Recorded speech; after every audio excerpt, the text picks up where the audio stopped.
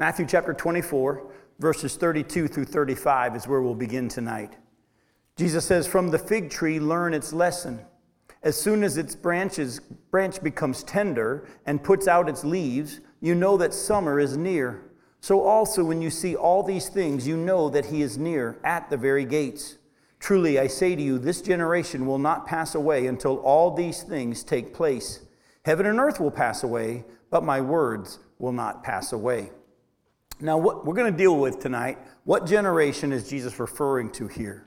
Now, hopefully you understand it can't be the generation that heard Jesus speak these things, because what we've been reading about in Matthew 24 with the Antichrist and the wars and the famines and the plagues and the sun going dark and the moon turning to blood and the Jews being chased off into the wilderness and all those things that we've been studying in Matthew 24, those haven't happened yet.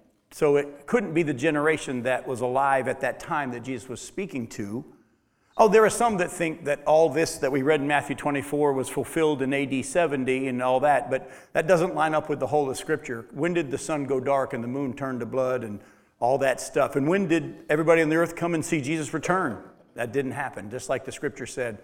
And so obviously the group or the generation that heard him speak those words can't be the generation he's talking about.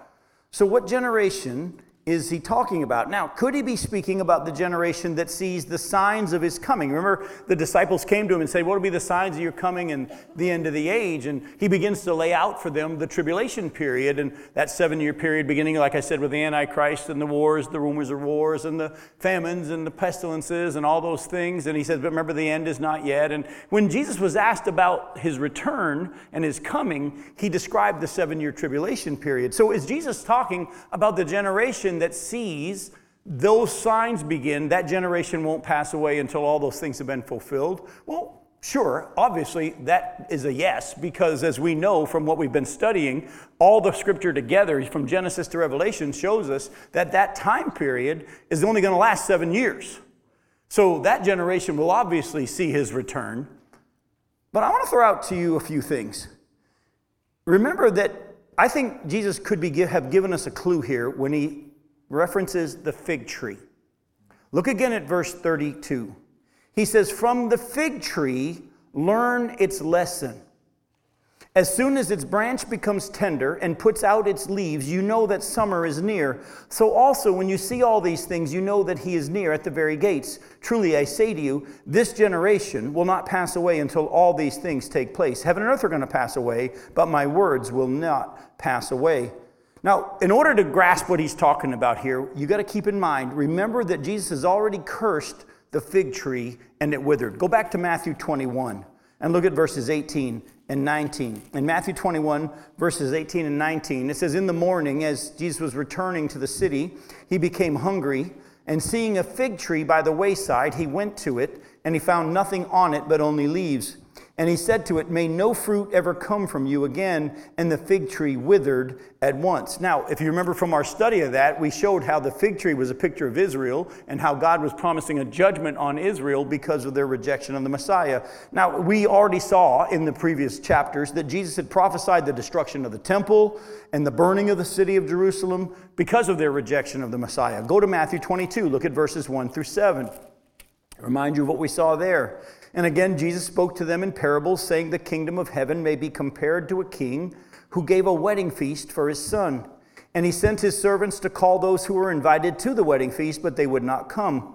Now again he sent other servants, saying, Tell those who are invited, see, I have prepared my dinner, my oxen and my fat calves have been slaughtered, and everything is ready. Come to the wedding feast.' But they paid no attention and went off, one to his farm, another to his business, while the rest seized his servants, treated them shamefully, and killed them. Now the king was angry, and he sent his troops and destroyed those murderers and burned their city."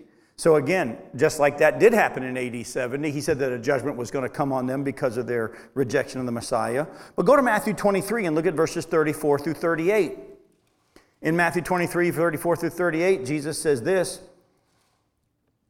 He says, Therefore I send you prophets and wise men and scribes, some of whom you'll kill and crucify, some you'll flog in your synagogues and persecute from town to town, so that on you may come all the righteous blood shed on earth, from the blood of righteous Abel to the blood of Zechariah, the son of Berechiah, whom you murdered between the sanctuary and the altar. Now truly I say to you, all these things will come upon this generation. O Jerusalem, Jerusalem, the city that kills the prophets and stones those who are sent to it.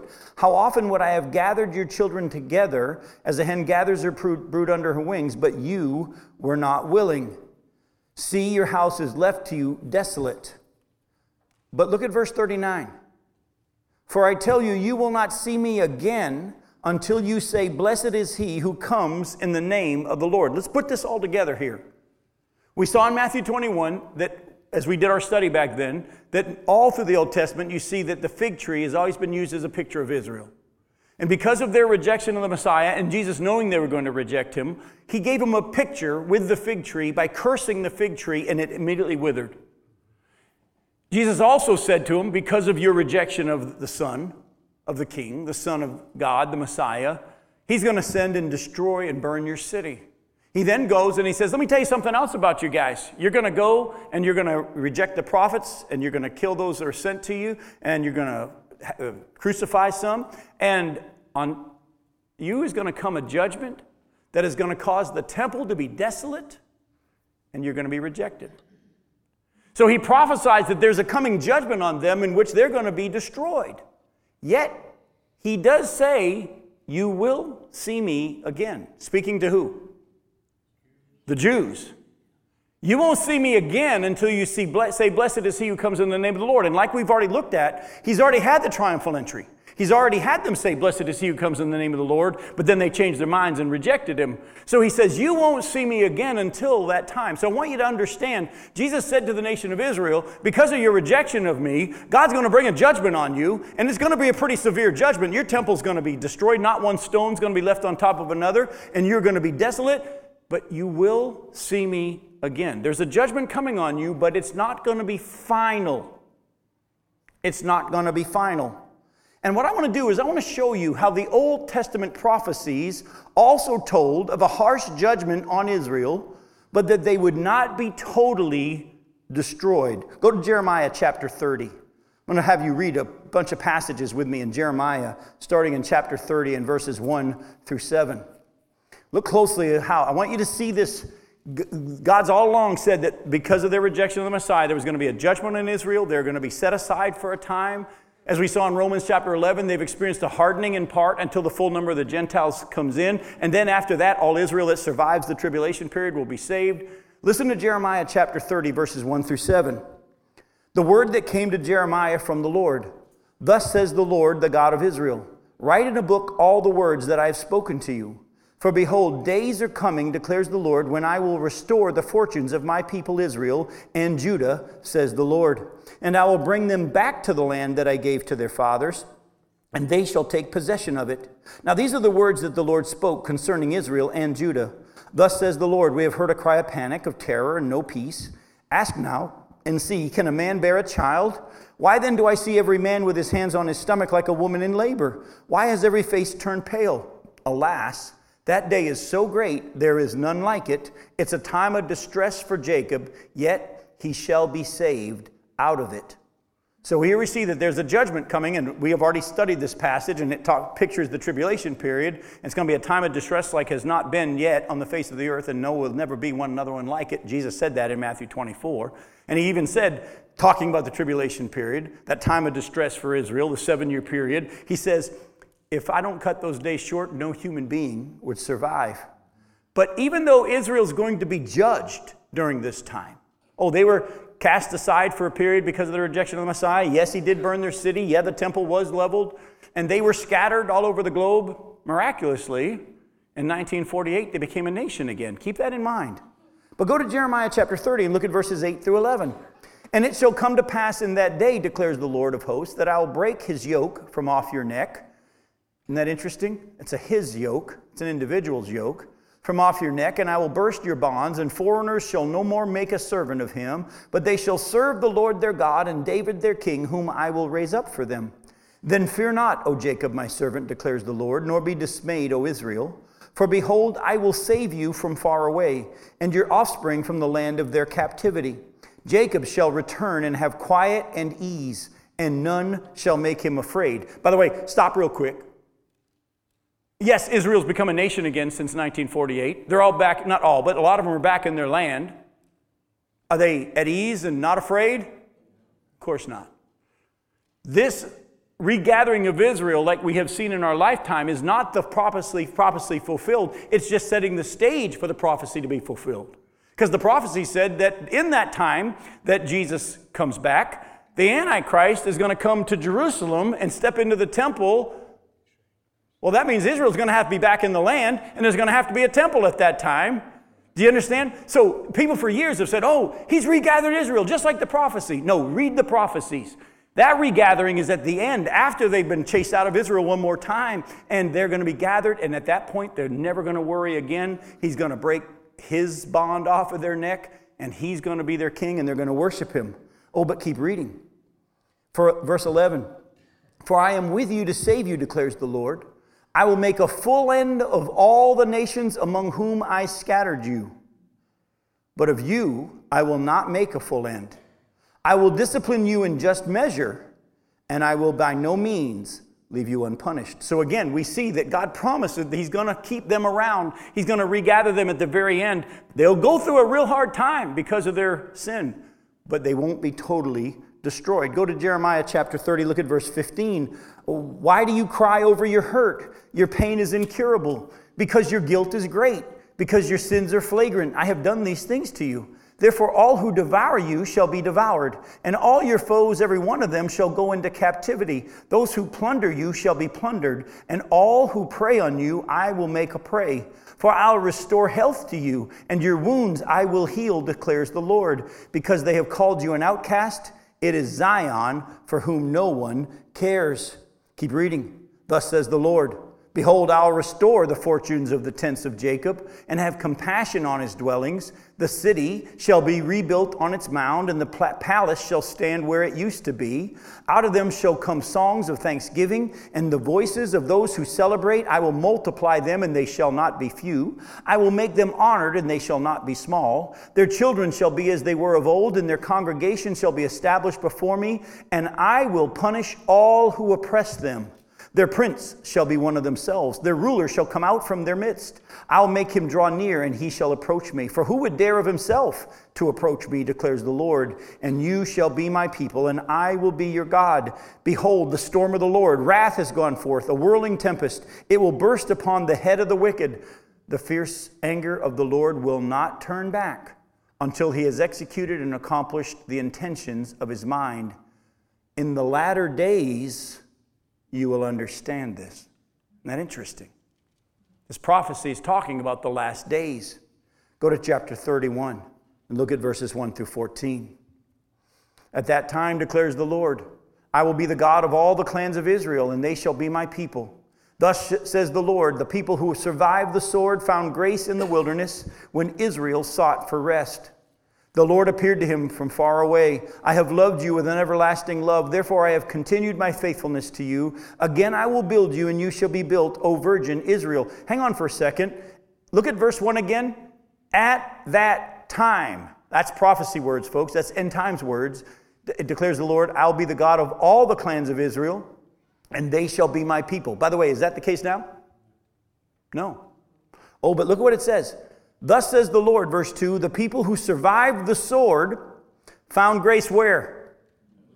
In the wilderness when Israel sought for rest. Remember how Jesus himself said, when you see the abomination of desolation spoken of by Daniel the prophet, don't even go back into your house, run out into the wilderness. And we saw in Revelation last week when we studied this, they're going to go out in the wilderness for 3.5 years, be protected by the Lord. Satan's going to try to attack them, but he won't be able to. God's going to protect them. This is talking about the last days. Again, Israel's back in the land. Praise God, that's an awesome thing. But that's only setting the stage for the final prophecies for them to be scattered again. There's going to be a rebuilding of the temple. I don't know when it's going to happen, but there's going to be, because Jesus said that there would be a temple for the Antichrist to step into. Oh, and guess what? He said all of my words will be fulfilled. They're going to happen. Keep reading. Again, you shall adorn yourself with tambourines, and shall go forth in the dance of the merrymakers. Again, you shall plant vineyards on the mountains of Samaria. The planters shall plant and shall enjoy the fruit, for there shall be a day when watchmen will call in the hill country of Ephraim, Arise, and let us go up to Zion, to the Lord our God. For thus says the Lord, Sing aloud with gladness for Jacob, and raise shouts for the chief of the nations. Proclaim, give praise, and say, O Lord, save your people, the remnant of Israel. Did you catch that? Who's he saving? The remnant. At the end of the tribulation period, those who survive. Remember, Jesus said in Matthew 24, and he who stands firm to the end will be saved. Keep reading. Behold, I'll bring them from the north country and gather them from the farthest parts of the earth, among them the blind and the lame, the pregnant woman and she who is in labor together. A great company they shall return here. With weeping they shall come, and with pleas for mercy I will lead them back. I'll make them walk by brooks of water in a straight path in which they shall not stumble. For I am a father to Israel, and Ephraim is my firstborn. Hear the word of the Lord, O nations, and declare it in the coastlands far away. Say, He who scattered Israel will gather him, and will keep him as a shepherd keeps his flock. For the Lord has ransomed Jacob, and he has redeemed him from hands too strong for him. They shall come and sing aloud on the height of Zion, and they shall be radiant over the goodness of the Lord, over the grain, the wine, and the oil, and over the young of the flock and the herd. Their life shall be like a watered garden, and they shall languish no more. Then shall the young woman rejoice in the dance, and the young men and the old shall be merry. I will turn their mourning into joy. I will comfort them and give them gladness for sorrow. I will feast the soul of the priest with abundance, and my people shall be satisfied with my goodness, declares the Lord. Jump over to verse 16. Thus says the Lord, Keep your voice from weeping and your eyes from tears. For there is a reward for your work, declares the Lord, and they shall come back from the land of the enemy. There is a hope for your future, declares the Lord, and your children shall come back to their own country. I have heard Ephraim grieving. You have disciplined me, and I was disciplined like an untrained calf. Bring me back that I may be restored, for you are the Lord my God. For after I had turned away, I relented, and after I was instructed, I struck my thigh. I was ashamed, and I was confounded, because I bore the disgrace of my youth. Is Ephraim my dear son? Is he my darling child? For as often as I speak against him, I do remember him still. Therefore my heart yearns for him. I will surely have mercy on him, declares the Lord. Jump down to verse 35 in this same chapter. Behold, the days are coming, declares the Lord, when I will make a new covenant with the house of Israel and the house of Judah. Not like the covenant that I made with their fathers on the day when I took them by the hand to bring them out of the land of Egypt, my covenant that they broke, though I was their husband, declares the Lord. For this is the covenant that I will make with the house of Israel after those days, declares the Lord. I'll put my law within them, and I'll write it on their hearts. And I will be their God, and they shall be my people. And no longer shall each one teach his neighbor and each his brother, saying, Know the Lord, for they shall all know me, from the least of them to the greatest, declares the Lord. For I will forgive their iniquity, and I'll remember their sin no more. Thus says the Lord, who gives the sun for light by day, and the fixed order of the moon and the stars for light by night, who stirs up the sea so that its waves roar. The Lord of hosts is his name. If this fixed order departs from before me, declares the Lord, then shall the offspring of Israel cease from being a nation before me forever. Thus says the Lord, if the heavens above can be measured and the foundations of the earth below can be explored, then I will cast off all the offspring of Israel for all that they have done, declares the Lord. And it goes on. I could keep going. I think you get the idea. The prophecy is very, very clear that God is going to, after a time of really severe discipline, restore Israel. He's going to restore Israel.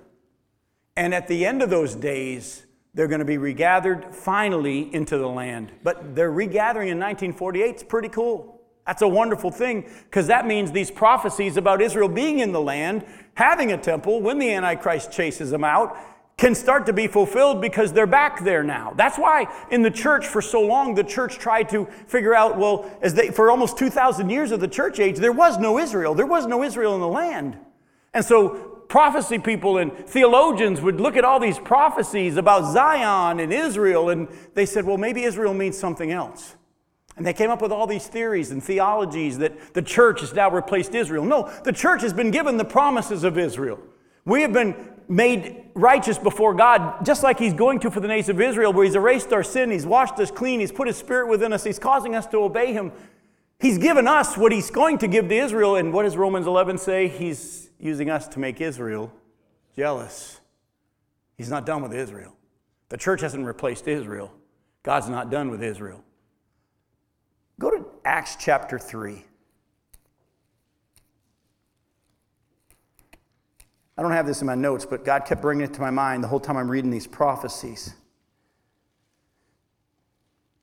Look at verse 17. Peter's preaching to the Jews. He says in Acts chapter 3, verse 17, "And now, brothers, I know that you acted in ignorance, as did also your rulers. But what God foretold by the mouth of all the prophets, that his Christ would suffer, he thus fulfilled. Repent, therefore, and turn back, that your sins may be blotted out, that times of refreshing may come from the presence of the Lord, and that he may send the Christ appointed for you, Jesus," look closely, "whom heaven must receive until the time for restoring all the things about which God spoke by the mouth of his holy prophets long ago." Did you remember how in Jeremiah we kept saying, he kept saying, "I'm going to restore the fortunes of Israel and Judah. I'm going to restore the fortunes of Israel and Judah." Jesus has gone to heaven until when? Until it's time to restore all that. He's going to finish what he started with Israel during that time period, the sign of his coming in the end of the age. So when Jesus says, learn the lesson from the fig tree, when you see its leaves come out, you know that summer is near. I'm going to throw out something to you as a possibility. He could be saying that the generation that sees Israel rebud as a nation is the generation that won't pass away until all these things are fulfilled. I want to throw that out to you as a possibility. Now, that might get some of you excited, but if you're math people, I'm going to have to calm you down a little bit, because people start going, oh, hang on. So you're saying Jesus might have been saying the nation that sees Israel rebud won't pass away until all of this has been fulfilled? That means there's a possibility that 1948 started the countdown to the clock. And that church people for the years have had this interpretation, have tried to figure out how long a generation is. Go to Matthew 24. Look at verse 36. In Matthew 24, verse 36, "But concerning that day and hour, no one knows, not even the angels of heaven, nor the Son, but the Father only." In other words, Jesus says, I'm going to give you a hint.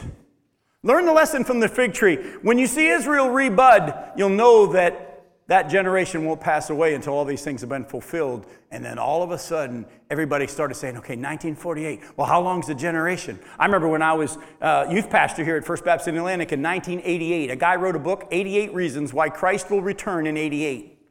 His theology was because he thought a generation was 40 years. And if Israel became a nation in 1948, 88 has to be when he comes back, because that's a generation. Well, I'm going to show you from Scripture, we don't know how long a generation is. Go to Psalm 95.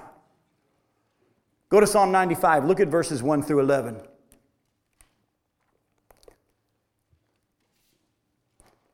Psalm 95, verse 1, "O come, let us sing to the Lord. Let us make joyful noise to the rock of our salvation. Let us come into his presence with thanksgiving. Let us make a joyful noise to him with the songs of praise. For the Lord is a great God and a great King above all gods. In his hand are the depths of the earth. The heights of the mountains are his also. The sea is his, for he made it, and his hands formed the dry land. O come, let us worship and bow down. Let us kneel before the Lord our Maker. And for he is our God, and we are the people of his pasture and the sheep of his hand. Today, if you hear his voice, do not harden your hearts as at Meribah, as on the day at Massah in the wilderness, when your fathers put me to the test and put me to the proof, though they had seen my work. For 40 years I loathed that generation and said, they are a people who astray in their heart, and they have not known my ways. Therefore I swore in my wrath, they shall not enter my rest. And so people have gone, see, Jesus says here that a generation is 40 years. No, look closely what the prophecy says. It says that for 40 years I loathed the generation. He doesn't say a generation is only 40 years, but that generation, he was angry with them for how long? For 40 years. Go to Psalm 90. Look at verse 10. Psalm 90, verse 10. "The years of our life are 70 or even by reason of strength 80. Yet their span is but toil and trouble. They are soon gone, and we fly away. So, all right, now is the generation 70 years, or is it 80? Yes. We don't know. But a lot of people try to say, okay, well, maybe it's 70 or possibly 80. And so they start doing the math from 1948. And by the way, Israel's already had their 70th anniversary of becoming a nation. So they're thinking, well, it's between 70 and 80. Maybe. Be careful. Jesus already said, no one knows. Go to Matthew chapter 1. Look at verse 17.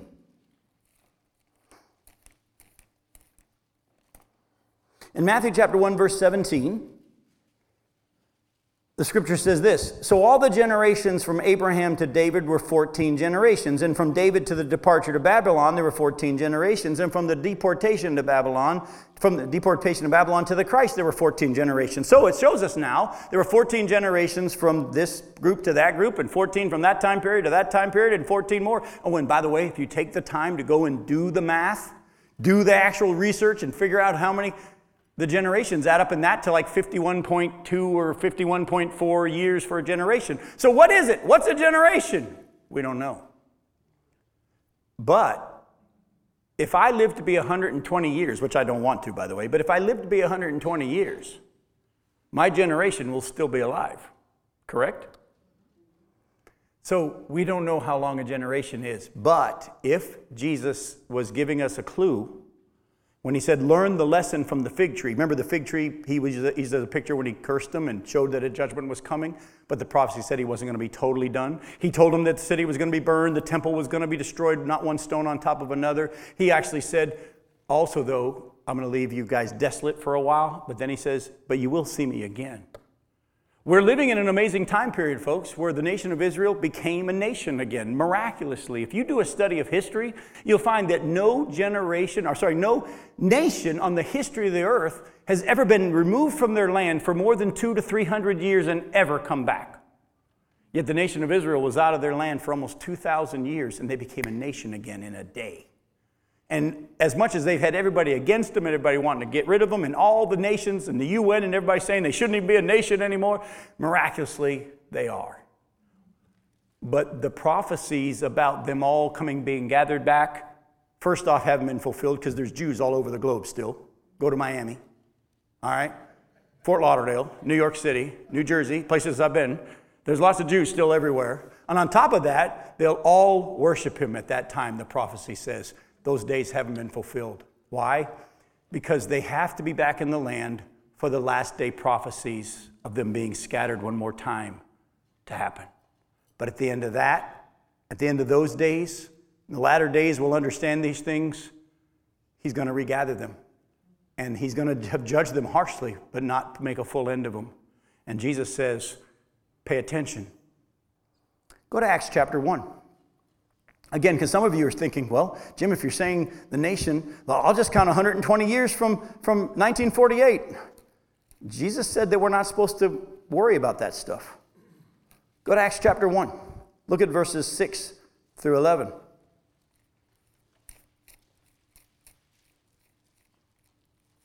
Acts chapter 1, verse 6.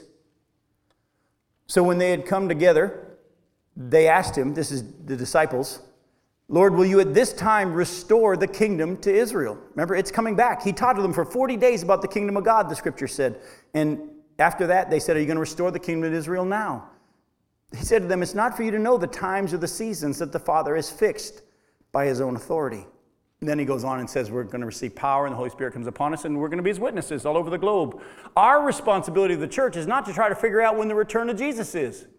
We're not to be worried about that stuff. And I'm not going to take the time, I want to so bad, but I got so much more I want to cover tonight. I could show you how all through the New Testament, the church has not been taught to watch for the Antichrist.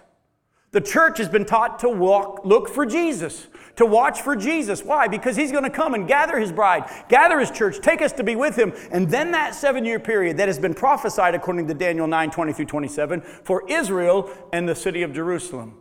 It's for them, it's not for us. He's doing something right now. I thought about this tonight while I was speaking, how he was going to use people like us who weren't raised Jewish. I'm as Gentile as you can get. I was raised in Milton, New Hampshire. All right, I mean, a lot of you don't even know where New Hampshire is, let alone Milton, New Hampshire. Graduating class of 26 students in my high school. And I just tell people I graduated 4th in my class. That's all they need to know. They don't need to know there are only 26. But here's the deal. It hit me as I was teaching tonight.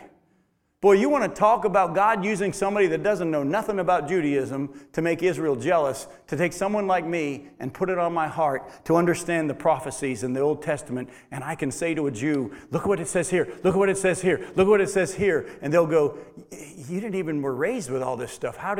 And maybe God can use Jim Johnson to make a Jew who's out there maybe listening right now jealous and come to faith. Go to 1 Thessalonians chapter 5. 1 Thessalonians chapter 5, look at verse 1. Now concerning the times and the seasons, brothers, you have no need to have anything written to you. For you yourselves are fully aware that the day of the Lord will come like a thief in the night. While people are saying there's peace and security, then sudden destruction will come upon who? Them, as labor pains come upon a pregnant woman, and they will not escape. But we're not in darkness, brothers, for that day to surprise you like a thief. And then he goes on, but listen closely. And then he goes on how we're to encourage each other and how we're watching for Jesus, not for the Antichrist. Listen closely. It's not for us to get caught up in when is Jesus returning. Our job is to be witnesses, tell people he's coming back, show them what the scripture says, so that if they happen to be around when those things are fulfilled, the Lord can use those scriptures to open their eyes. Go to Matthew 24. Look at verses 36 through 44. Jesus says, but concerning that day and hour, no one knows, not even the angels of heaven, nor the Son, but the Father only. For as were the days of Noah, so will be the coming of the Son of Man. For as in those days before the flood they were eating and drinking, marrying and giving in marriage, until the day when Noah entered the ark, and they were unaware until the flood came and swept them all away, so will be the coming of the Son of Man. Then 2 men will be in the field, one will be taken and one left. 2 women will be grinding at the mill, one will be taken and one left. Therefore stay awake, for you do not know on what day your Lord is coming. But know this, that if the master of the house had known in what part of the night the thief was coming, he would have stayed awake and would not have let his house be broken into. Therefore you also must be ready, for the Son of Man is coming at an hour you do not expect. Who then is the faithful and wise servant, whom his master has set over his household to give them their food at the proper time? Actually, I'm going to stop. I've already got into verse 45. We're going to stop at verse 44 for tonight.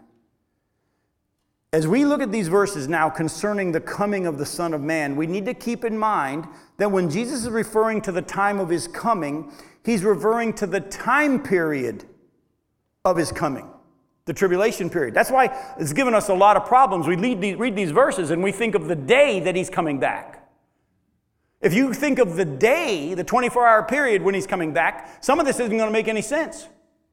But if you understand, the disciples came to him in Matthew 24 and said, what will be the sign of your coming and the end of the age? And what does he say? Does he tell them about the last day, or does he tell them about the whole time period that sets up his return, the tribulation period?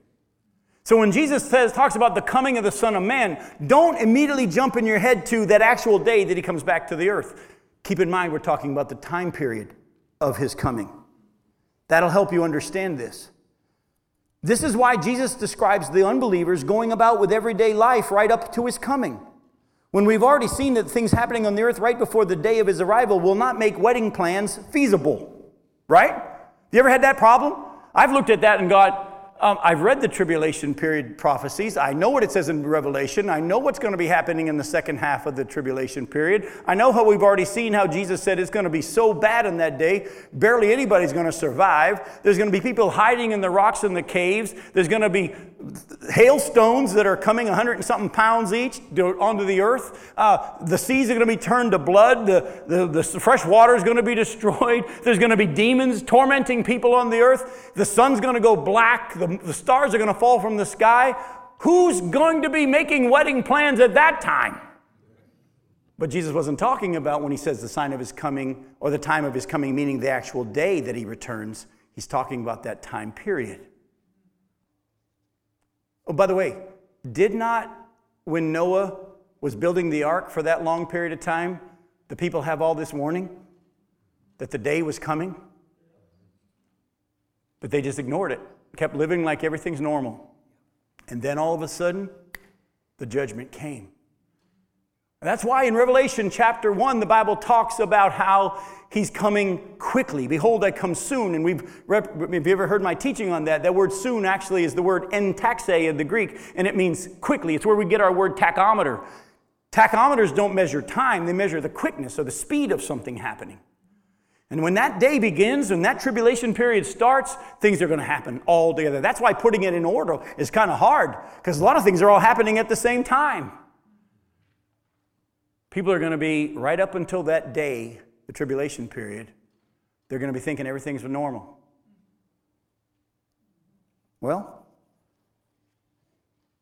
go real quick to 2 Peter. Go to 2 Peter chapter 3.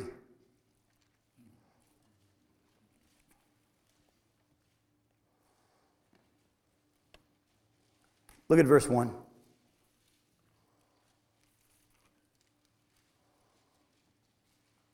And now this is the second letter that I'm writing to you, beloved. In both of them I'm stirring up your sincere mind by way of reminder that you should remember the predictions of the holy prophets and the commandment of the Lord and Savior through your apostles, knowing this, first of all, that scoffers will come when? In the last days, with scoffing, following their own sinful desires, they will say, where is the promise of his coming? For ever since the fathers fell asleep, all things are continuing as they were from the beginning of creation. For they deliberately overlooked this fact, that the heavens existed long ago, and the earth was formed out of water and through water, and by the word of God. And that by the means of these, the world that existed then was deluged with water and perished. But by the same word, the heavens and the earth that now exist are stored up for fire, being kept until the day of judgment and destruction of the ungodly. But do not overlook this one fact, beloved, that with the Lord 1 day is as 1,000 years, and 1,000 years are as 1 day. The Lord's not slow to fulfill his promise, as some count slowness, but he's patient towards you, not wishing that any should perish, but that all should reach repentance. But the day of the Lord will come like a thief.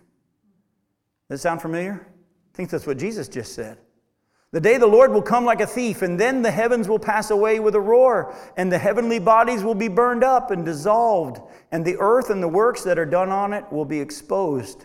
Now, since all these things are thus to be dissolved, what sort of people ought you to be in lives of holiness and godliness, waiting for and hastening the coming of the day of God, because of which the heavens will be set on fire and dissolved, and the heavenly bodies will melt as they burn? But according to his promise, we are waiting for a new heaven and a new earth in which righteousness dwells. Peter said, look, in the last days, there's going to be a lot of people scoffing and saying everything's just like it always was. There's no judgment coming. I shared this with you last time, but I'm going to say it again. During this preaching trip that my wife and I got to do this summer, where we spent 2 months on the road, one of those days we took a vacation as we're driving up through Kentucky, and we went to the Ark Encounter. I don't know if you've ever been to the Ark Encounter. It's amazing. Where the Answers in Genesis has actually rebuilt the ark in full scale of what the scripture said it was. And it's mind-blowing, just absolutely mind-blowing, and see how big it was. And after we had already gone through it, and then we went and listened to Ken Ham speak, and then we went and got some lunch, my wife said, we've already paid to go through it. I want to go through it one more time. And I said, go for it. My knee doesn't want to go through it again. And I went and sat on a bench outside the ark while she went in for an hour or so to just look around without her husband saying, let's go. Are we there yet? Are we done? No, and so I went and sat outside on a bench, and I could see the whole ark from the front to the back.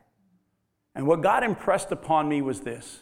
He kept saying to me, Jim, I judged the whole world one time, and I'm going to do it again. Tell them. Folks, I don't know when it's going to happen. We're to be watching for Jesus. We're to be ready at any moment for him to come and gather us. By the way, if we still had to go through the tribulation period, the Bible wouldn't be teaching that we're to be ready at any moment. Because we got at least 7 more years before he comes back. Why is he telling us in the church to be ready at any moment? Because we're going to be gathered to him. And then all this stuff will happen. Folks, let me just say something to you that I want you to hear, and I want you to hear it clearly. Jesus is coming back in your lifetime. Now you say, wait a minute, Jim, you just said nobody knows. Don't do the math. No, you didn't hear what I said. I didn't say the rapture was happening in your lifetime. I didn't even say that the tribulation period was going to happen in your lifetime. But you do realize, Christians who are listening, that the moment we pass from this life to the next, Jesus comes and gets us. He said so himself in John 14. He says, in my Father's house there's many rooms. If it weren't so, I would have told you. And if I go and prepare a place for you, I will come back and take you to be with me where I am. It's a picture of the rapture. I'm going to come and get you. By the way, we may not experience the rapture in our lifetime, but if you die tonight, Jesus is coming in your lifetime to get you. That's where we're going, by the way, in the verses to come. That's why as we interpret these verses that we're in here in Matthew 24, you're going to see that Jesus is setting the stage for a mindset switch. He's already been laying out the sign of his coming and the end of the age, and he's laying out the tribulation period, and he's gone into all that detail. But about that day and hour, you can see there's a change in his prophecy here. About that day and the hour, no one knows. Don't try to figure out when it is. Oh, by the way, Acts 17, verse 31, Paul says, he's preaching in the Areopagus in Mars Hill, he said, God has set a day in which he will judge the world in righteousness through the one that he's proven who it is by raising him from the dead. So the day's already been set. It's not waiting on anything. People have said, well, it's waiting for the last Gentile to be saved. No, remember, we've already laid that all out. He's not waiting for us to get the gospel to the whole world. The day's already been set. God's knows when it's going to happen. But a judgment's coming. And just like he judged the world, he's going to judge this world. But listen, the prophecy that Jesus is giving here makes a change. And what we're going to do in the time we have left tonight is I want to show you a little bit how Jesus is getting them ready for. Don't worry about when it's going to happen, but be focusing on whether or not you're ready for when it happens. He's about to, in the verses I started to read, but I needed to stop at, go into the servant who didn't think his master was coming back for a while, and he didn't act like he should, and he was caught by surprise because the master came back quicker than he thought. Then he's going to go into, in chapter 25, the parable of the 10 virgins and how they weren't ready for the fact that it would be a long period. By the way, did you catch how Jesus gave them a little hint there? It might be a long time before I come back. And you need to be ready for the long haul.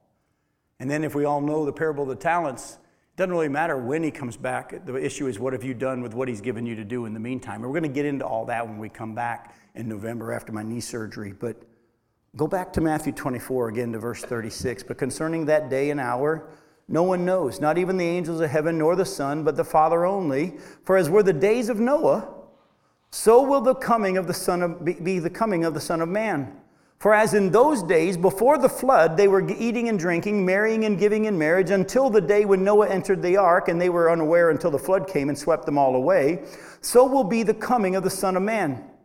Then two will be in the field, one will be taken and one left. Two women will be grinding at the mill, and one will be taken and one left. Therefore stay awake, for you do not know on what day your Lord is coming. But know this, that if the master of the house had known in what part of the night the thief was coming, he would have stayed awake and would not have let his house be broken into. Therefore you also must be ready, for the Son of Man is coming in an hour you do not expect. Now, this is why some people have tried to take one person in the field, two people in the field, one taken, one left, two grinding at the mill, one taken, one left. They've tried to have this refer to the rapture of the church. But if you go look at Luke's parallel account, you'll see that it can't be talking about the rapture. Luke's parallel account, and I want you to go there with me. Go to Luke 17. And start in verse 22. Luke 17, verse 22. You're going to see Luke's parallel account of Jesus' teaching here actually shows that this coming, taken and left, is tied to judgment. In verse 22, and Jesus said to the disciples, the days are coming when you'll desire to see one of the days of the Son of Man, and you will not see it. And they'll say to you, look there, look here, don't go out or follow them, for as lightning flashes and lights up the sky from one side to the other, so will the Son of Man be in his day. But first he must suffer many things and be rejected by this generation. Now, just as it was in the days of Noah, so will it be in the days of the Son of Man. They were eating and drinking and marrying and being given in marriage until the day when Noah entered the ark and the flood came and destroyed them all. Likewise, just as it was in the days of Lot, they were eating and drinking, buying and selling, planning and building. But on the day when Lot went out from Sodom, fire and sulfur rained from heaven and destroyed them all. So will it be on the day when the Son of Man is revealed. On that day, let the one who's in his house up with his goods not in his house not come down to take them away. And likewise, let the one who's in the field not turn back. Remember Lot's wife. Whoever seeks to preserve his life will lose it, but whoever loses his life will keep it. I tell you, in that night there'll be two in one bed. One will be taken, the other left. Two will be grinding together. One will be taken, the other left. And they said to him, "Where, Lord?" And he said to them, "Where the corpse is, there the vultures will gather." Look closely. Again, remember, when he's talking about his coming, he's not talking about that last day when he steps on the earth. It's talking about that time period. And just like at the time of Noah, even though he was building the ark in front of them, they ignored him, they laughed at him, they mocked him, and then they were all caught by surprise when the judgment came. Just like in the days of Lot, he said, they were all going about their business. And then the second that Lot and his family were removed, the judgment came. And he says that's how it's going to be at that time period. They're going to be caught by surprise. They're not going to be expecting it. That's why I kind of lean toward the rapture in the tribulation period, the rapture happening in the tribulation period beginning, probably going to be pretty close. Because it's kind of hard for me to imagine a rapture of all the believers taken off of this globe and people thinking everything's as normal as usual. But then again, there could be. There could be a time period between the rapture and then the tribulation period where people have all of a sudden say, hey, the aliens took them away or whatever it was, or, and they all go back to acting like everything's normal. We don't know how it's all going to be, but let me just say this to you. When that time period, the tribulation period comes and it begins, it's going to catch them all by surprise. That's why Jesus said, hinting toward what we'd already read in Matthew 24, when you see this stuff happening, don't even go back into your house. You better get out of there. Things are going to get bad. Luke's parallel account shows us that the ones taken are taken for judgment. Why? It just said, one will be taken and the other left. And verse 37, they said to him, where? Where are they taken? And what does he say? Where the corpse is, there the vultures gather. Sounds like they're taken for judgment. This whole prophecy is tied to that time period. And again, it's them, they. As it was in the days of Noah, Noah and his family were left to repopulate the earth. The rest of the world was taken in judgment. Now, the next verses, 42 through 44, about the thief in the night, Jesus preps his hearers for what he's about to cover in his next teaching. He's been saying that many will be unaware of the fact that a judgment is coming and swept away in judgment. But we're not to be like that, because we are watching and we are prepared for his coming. Again, don't try to figure out the time or the when, but to be ready for whenever. Because like I've already just touched on and hinted at, Many of us may never see the rapture. We maybe go see him before then. We don't know when our day is. Some people are 70. Some people are 80 if they have the strength. Sometimes longer. Some others die quicker. Let me just give you a little picture of where he's going. He's just said that he could come at any moment. And then he tells the story that we're going to get to later on in Matthew 24, who just thought that the guy thought, well, he won't be coming back for a while. He's delayed. I'll just do whatever I want in the meantime. Even though he'd been given responsibility, his attitude was, he won't be coming for a while, and the master came at a time he didn't expect. Then he tells the parable of the 10 virgins, because Jesus knows us real well. If Jesus tells a story where he says, I'm going to come back quicker than some of you think, everybody starts whispering, that means he's coming back quick. He just gave us a clue. He's coming back quick. And then he immediately tells the parable of the 10 virgins and how some were ready for it to be a long period and others weren't. By the way, let me ask you a question. Has anybody ever noticed that some people die a whole lot earlier than they thought they were going to? Has that ever happened in this world? Of course. He came back quicker than they thought he would. Do you ever notice that we have some older folks that live to be long periods and sometimes end up in a nursing home and they say, why am I still here? I thought Jesus would have come and got me by now. Sometimes his return's longer than some people think. See, the issue isn't when. Too many Christians are getting caught up in the when.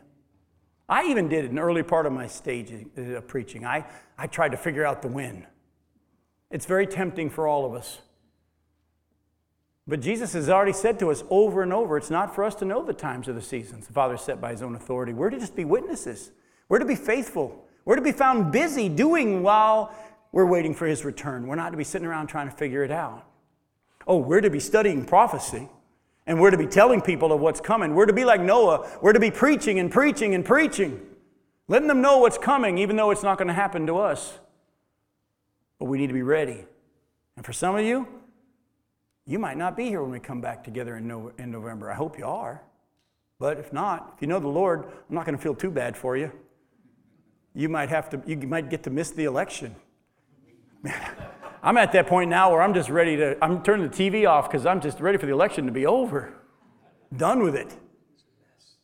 I told Becky tonight as we're driving in, I said, wouldn't it be cool or interesting that I have my knee replacement on November 9th and then we're raptured on November 10th? I said, I get a new knee on November 9th and then I get a newer knee on November 10th. That'd be really cool. She goes, why wouldn't you want to be raptured on the 8th? I'm like, I'm kind of excited about the surgery. Been looking forward to it for a while. I don't know, let's just do this thing. So I'm just weird. But hey, that was enough. We have had no amens out of Charlie until I say I'm weird. Okay, there we go. But here's the deal. We're to be faithful with what it is that he's given us to do. And that's what we're going to look at when we get back. So I'm going to close with a passage that we've already read tonight. Go back to 1 Thessalonians chapter 5. I'm going to read the whole section that I had started reading and then stopped. 1 Thessalonians chapter 5, verses 1 through 11.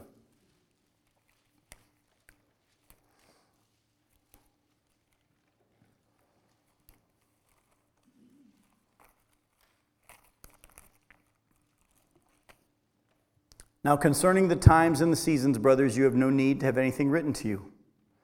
For you yourselves are fully aware that the day of the Lord will come like a thief in the night. While people are saying there's peace and security, then sudden destruction will come upon them as labor pains come upon a pregnant woman, and they will not escape. But you're not in darkness, brothers, for that day to surprise you like a thief. For you're all children of the light, children of the day. We're not of the night or the darkness. So then let us not sleep as others do, but let us keep awake and be sober. For those who sleep, sleep at night, and those who get drunk at night. But since we belong to the day, let us be sober, having put on the breastplate of faith and love, and for a helmet the hope of salvation.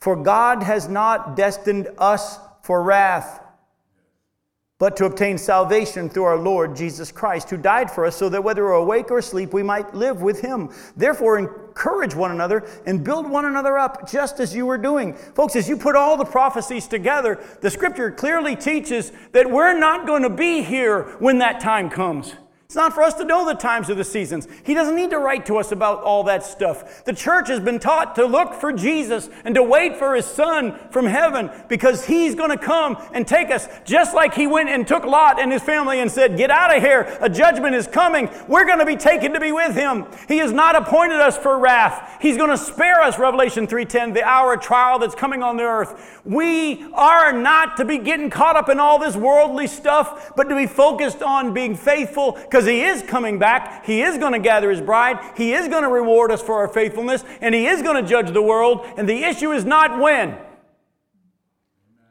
The issue is what you do in the meantime. Go to Acts chapter 13 and look at verse 36. One verse. Acts 13, verse 36.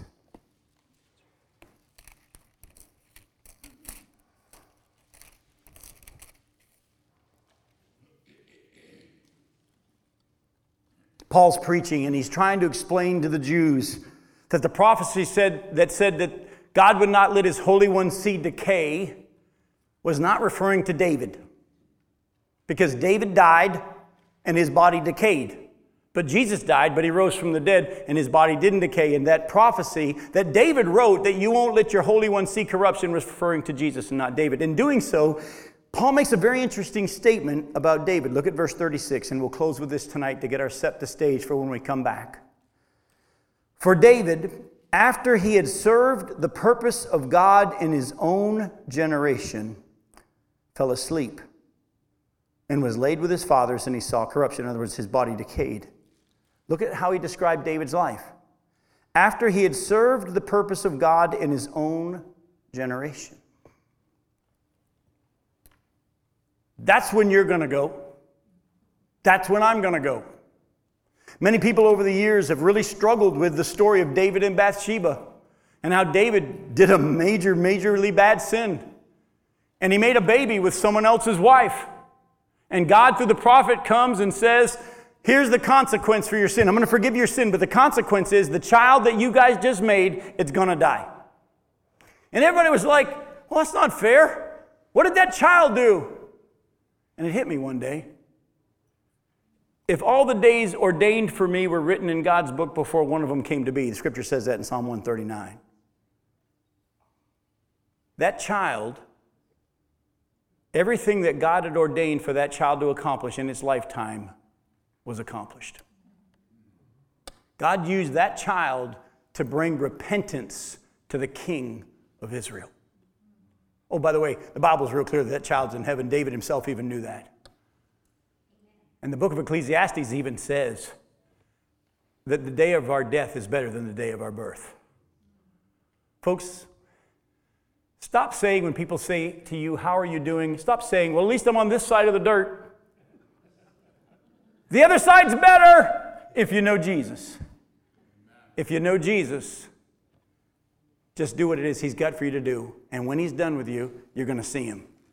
Don't get caught up in all this other stuff. Don't get caught up in all this other stuff in the world. When he comes back, will you be found ready and prepared because you've done what he accomplished for you to do? I love you. We'll see you in a few weeks.